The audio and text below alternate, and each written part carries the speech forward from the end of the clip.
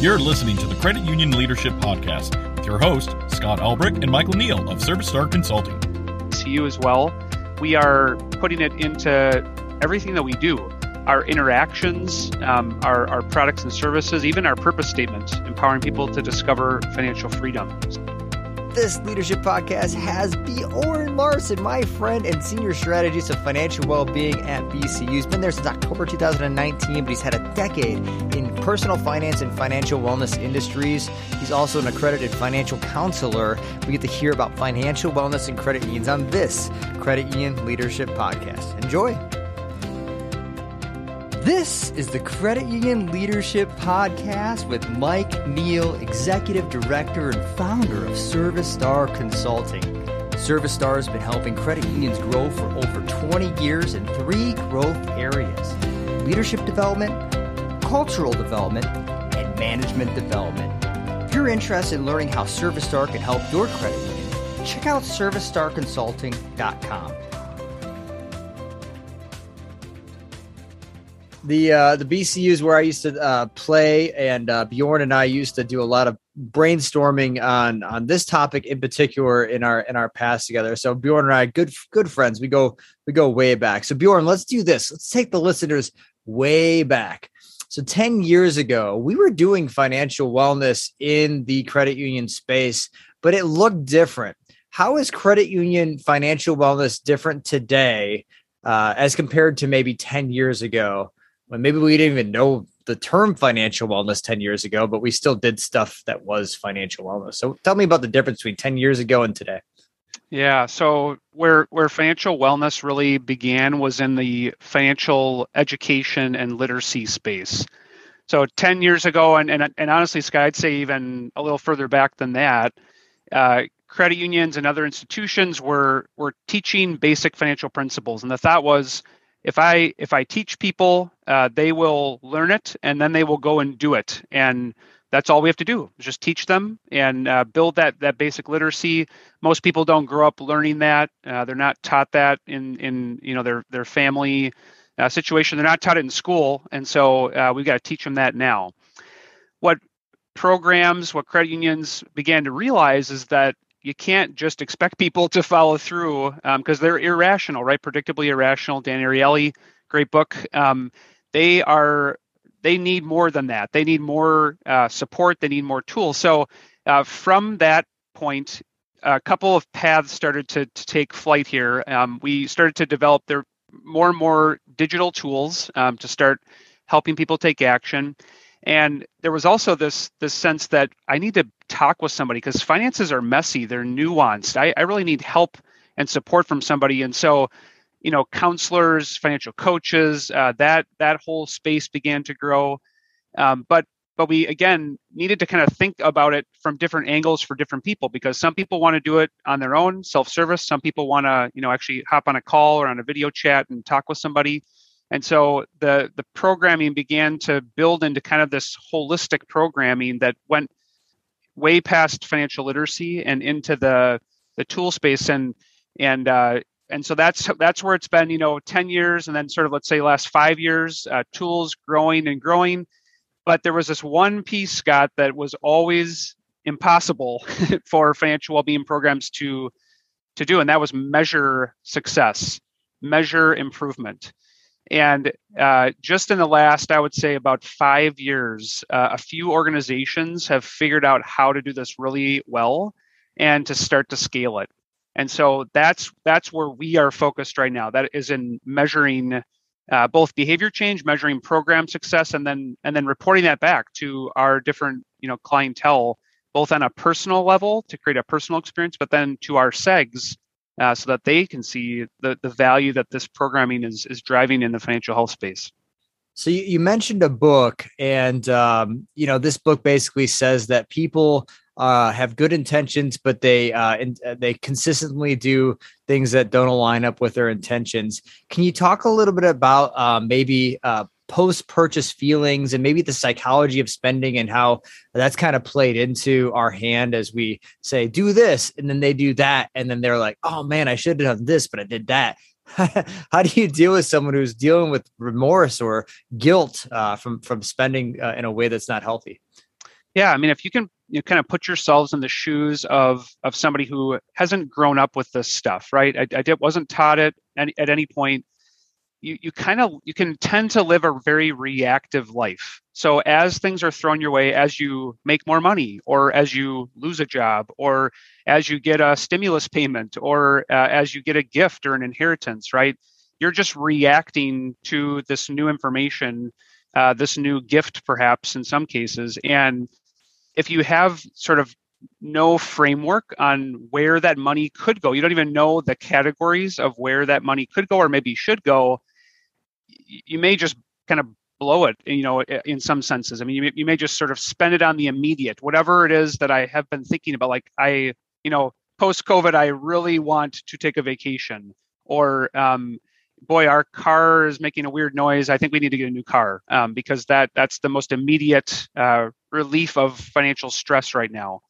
So what we're trying to do in this space is change from reactive to proactive, right? We're trying to get people to think ahead so that before that money comes, before that increase comes, before whatever it is comes, I am preparing myself. I've learned the basics. I know what my options are, and I know probably the best place to put that next dollar so that it can have the most value in my own life and it matters to me.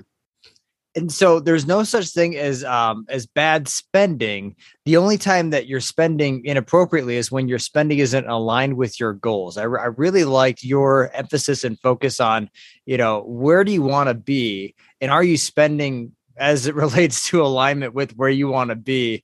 Tell me about this goal-based financial wellness approach, and how does that kind of take out this element of judging for you're not saving enough, or you don't have enough of your paycheck going towards a 401k? How do you make goal-based spending kind of the new financial wellness hot topic?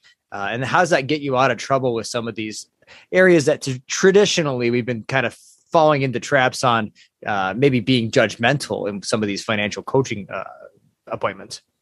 Yeah. So, I mean, there are a lot of personal finance gurus and personalities out there, right? Who kind of tell you, like, this is how you need to do it, right? These are the steps you need to take. And for some people that can be helpful. But where goals come in, and what I would even, the addition I'd make to that is setting goals that really matter, that tie back to, let's just say family values, personal beliefs, meaning in your life. That's where you can start to get excited about where your money's going. Because the way that I look at it is, if I spend $1 on, for me in our family life, let's just say, vacations are a huge benefit, huge value. If I spend $1 on a vacation, my ROI on that is going to be way more than $1. We are going to get so much out of that. We're going to get memories. We're going to get time away. We're going to get, mental well-being, reduce stress, all of that. That's a huge ROI versus my, $1 on winter tires. I live in Minnesota. I don't love cars. Don't need to spend money there. And so how can I shift my spending so that more money is going toward the things that matter the most to me? Now, we all have needs, and there are certain things you have to spend, but for anything that's discretionary where I can make a choice on that, why not try to figure out what are my goals, make sure that everyone in the financial household is aligned to the goals, and make sure those matter to us so that we can get excited about that money. And then it sort of moves away from just spending dollars, and it's more, you can think of it more as investing money in the things that matter the most to you. And that is where you're going to really feel the control over your money and the benefit that money can provide as a means to an end, a tool to accomplish things that matter to the people that matter the most to me. Talking to Bjorn Larson, financial wellness strategist at BCU, one of the fastest growing credit unions in America. And they are mission focused. Their mission is to empower the future well-being of their members. And they're doing so with financial wellness. Now, technically, if you think about banks and credit unions and kind of this financial well-being space, our job is to do financial well-being. But a lot of times the buzzword of financial well-being kind of trips us up and gets in our way. What are some of the kind of the nuances around the term financial well-being? It helps us in some regard, right, with company partners looking to maybe enhance their financial well-being, but it's also one of these like cliche buzzwords, right? So there's this concern of maybe a flash in the pan of, this is cool now, but next year it's going to be something else. So tell me about this term financial well-being. How has it helped you, and how has it maybe created some stereotypes that have not been so helpful? Yeah, so that's a great question. I think that you're right on that. We look out, we see different financial type industries and maybe even institutions that sort of slap this label on there, and they say we're doing financial wellness, we're doing financial well-being, but really it's just a glorified sales pitch. And so I think the key is you have to make it really a part of the people that work for the institution that you're a part of. So that comes through getting board level support if possible, or top leadership support, maybe writing it into your mission or purpose statement, as we've done at BCU, and coming up with a way to have champions that are scattered. Maybe everybody. The hope is everybody, right? But maybe starting with champions throughout the organization to really make sure that they're thinking financial well-being first, so that you're really living out what you're saying that you're trying to do. Now, financial wellness, I would say, has kind of some different ways of focusing on it. I guess there's different terms: financial health improvement, financial well-being, financial wellness. There's a few different buzzwords out there, but I think that the key is that you're starting to use that as your front end, but then everything is building off of that. So it's becoming more clear to your end users that you're able to kind of break apart the selling of products and services in some ways, but then you're also bringing those in by creating products that are trying to solve financial health problems, so that when somebody's ready to take action, they are able to take action, and it doesn't feel wrong because it's in their best interest actually to do that.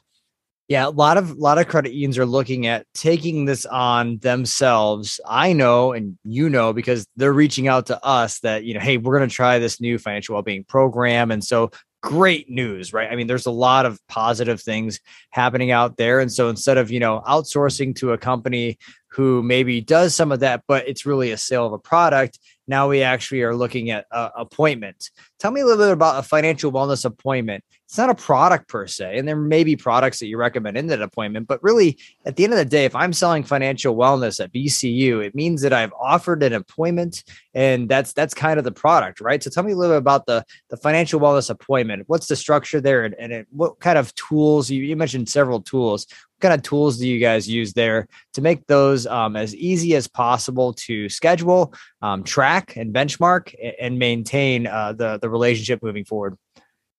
Yeah, so there are kind of two main paths that we see people kind of entering the program in. There's the self-service model, where I want to go and I want to kind of use some tools. I want to take an assessment. So we've got a financial assessment. We call it the financial checkup. We're using the Financial Health Network's model for that. And that's offered right through digital banking. You can get your personalized score, actionable next steps. We also have our My Money Health dashboard, which is bringing in all of our financial well-being tools into one place, so members can see their credit score, they can see where their money is going, they can actually set financial goals, they can get content. They don't have to go anywhere else but right to that tool to start to take action. Now, if they want to actually talk with someone, and for a lot of people, that is what they need, because like I said earlier, finances are so nuanced, right? And if you're struggling financially, the last thing that you want is a tool that's going to be kind of a Q&A style, where it's just you ask the question, it gives you the answer. You need somebody that's going to be empathetic, somebody that's going to be able to kind of break it down into really actionable and easy next steps, so that you can get some momentum built, because maybe that you've worked on your finances the wrong way for a very long time, and you need somebody that's going to be an encouragement, provide motivation, accountability.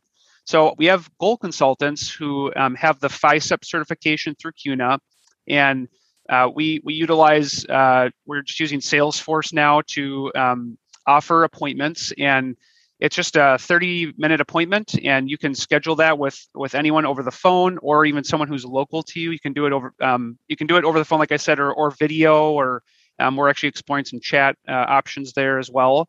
And this is a way for you to, again, really kind of get down to the nitty gritty and talk to somebody about your situation. And for some people, that alone is a major step in their financial life, because the shame and the secrecy and the thought that I'm an adult, I should understand this stuff, all of that kind of you've accepted that, and now you're seeking help, and that is a monumental moment. So what a great opportunity for us to build trust, to help somebody that's in need, and to have it be a service in and of itself. That's how we look at it. We don't tie any products or services to it unless that person is ready to take action, and then we're able to offer that because of where the program sits.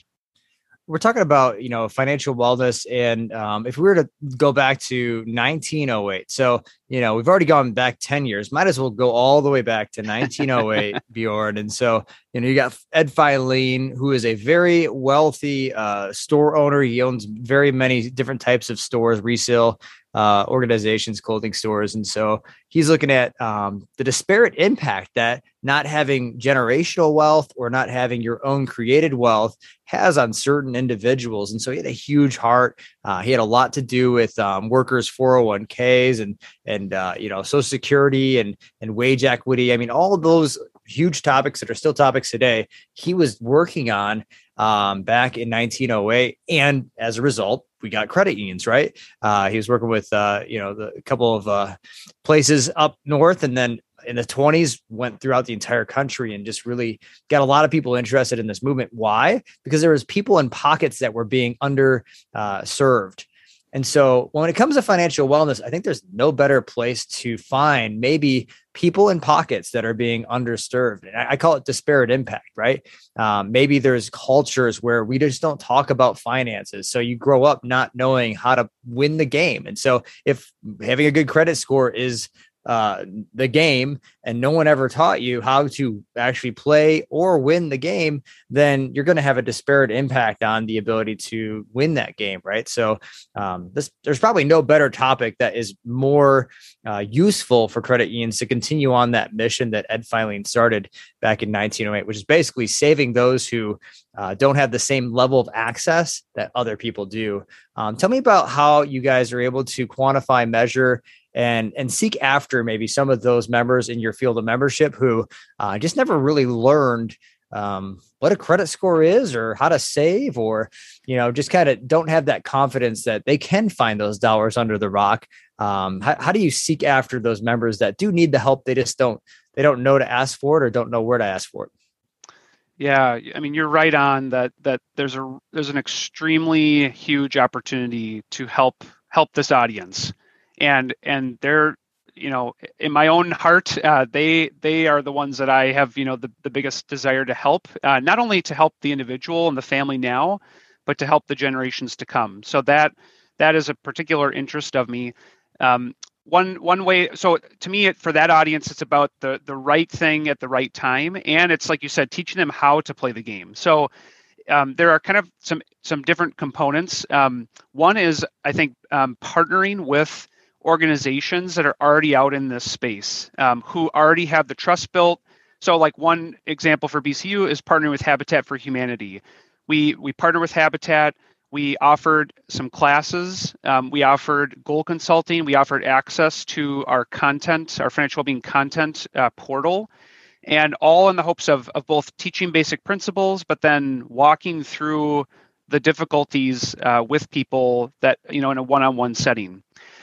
So partnering there, offering community sessions, just to, with like local parks departments, to get out there and start to, teach basic concepts, things that, and it's not just this audience, but a lot of audiences just do not know basic concepts. So what can I learn? And then giving very specific and easy to accomplish next steps. So, you come to a credit score, understanding your credit score presentation. What is, one thing that I can do out of this that will help me to take a next step? So, paying my bills on time every time. that maybe is the very easy next step. Maybe it's calling my creditors and negotiating a better interest rate. There are some very specific things that we can encourage people to do, but I think having then some accountability through like a goal consultant is very important, because it's easy to go to one of those and then go back to our busy lives and never do anything again. And if you do that too often, you can have many years go by before you actually take any action. So getting kind of some hooks to get you to come back are crucial. We also offer Savvy Money to our members for free. So that's one way that, for in the credit score world, that you can watch that, you can have monitoring, and you can see improvement over time. So those are just a few examples of what we're doing in that space. We are continuing to also look for different products that we can offer that help someone to have a better alternative. So building credit, getting access to their pay a few days early, whether it's through enhanced direct deposit or even lower interest rate, payday loan, if you will. That like if you're going to go to a payday lender, come to BCU first to get a better interest rate if you really need to do it that way.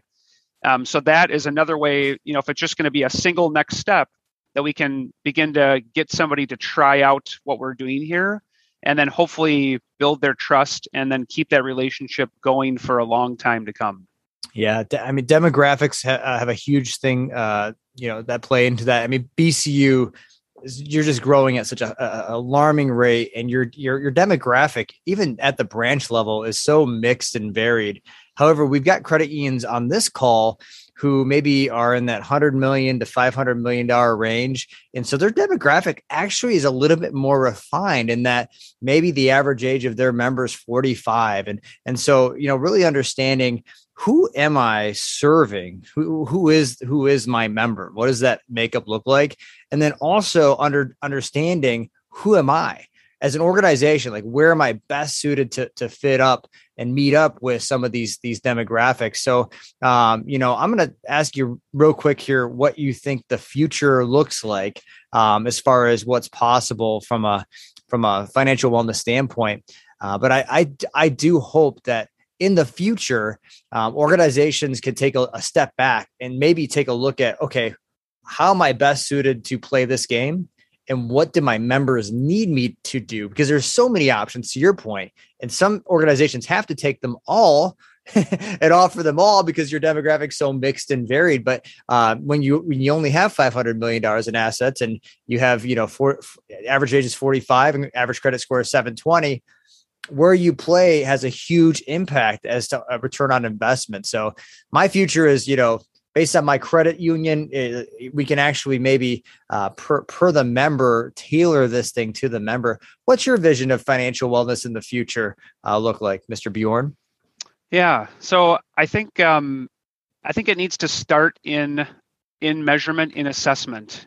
So even though you may know who your membership is, you may not know everything about their financial lives, because some of your members, they may be doing only part of their financial business with you. So having something like a financial health assessment where you can actually look at other areas can help you to pair that with what you have. That's what we're doing at BCU, to better understand what's actually going on here and how can we segment groups of our membership into specific categories.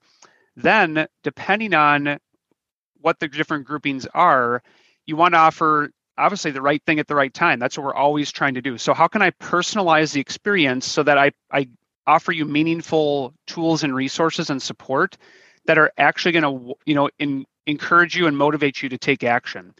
I do think that the kind of overgeneralized look ahead is the fact that people are looking for financial advice. They don't, even though they haven't grown up learning this, they don't want to take the time to have to get personal finance 101 and get a certificate.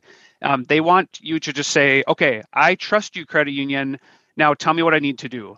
And that's where I think if we base it in assessment, we can honestly say, well, member, we know this and this about you. We would recommend that you, build $1,000 savings account. And then once you have that, maybe you should save some money by refinancing on this loan. So or talk to a goal consultant, because they're going to be able to stick with you for the long run and help you. So having the right thing at the right time, personalizing it, and then I think also making it bite-sized so that it doesn't feel overwhelming. So if I can give you alerts, if I can kind of scale that and do it in a way that's providing, actionable advice, I'm going to be more likely to take action on that. And that goes for content too, right? Keeping content shorter, more specific, so that I can do it on the go. Because we support a lot of people who are on the go. And so if I can get to the smartphone through alerts, through advice, through short content, through videos, something that I can do while I'm either, on a break at work or post my workday at home, I'm going to be more likely to actually want to use this benefit, which is what we are. We're a benefit that we're offering to people, and the hope is that they're going to actually, take advantage of it, use it to improve their financial health. So the more personalized, and then bringing that into the product suite that a credit union has, is going to be, I think, the best future for credit unions, and to go right along with where the industry's headed. So we're giving hope. One financial wellness appointment at a time. It's service, it's solutions, it's education, and it's all wrapped up in one giant package wrapped in hope. So if you haven't had hope distributed in a while, financial wellness, that might be a topic for you and the board to take advantage of. This is the Credit Union Leadership Podcast. I want to thank you for your time today, Bjorn, sharing your financial wellness expertise with us over at BCU as a financial wellness strategist. Any last and parting words? Don't be ashamed to face your finances now. Don't be ashamed as a member, and continue to focus in this space, because it's very meaningful work. And we as credit unions are perfectly positioned to do financial well-being well, because we care so much, and it goes beyond just the bottom line for our organization.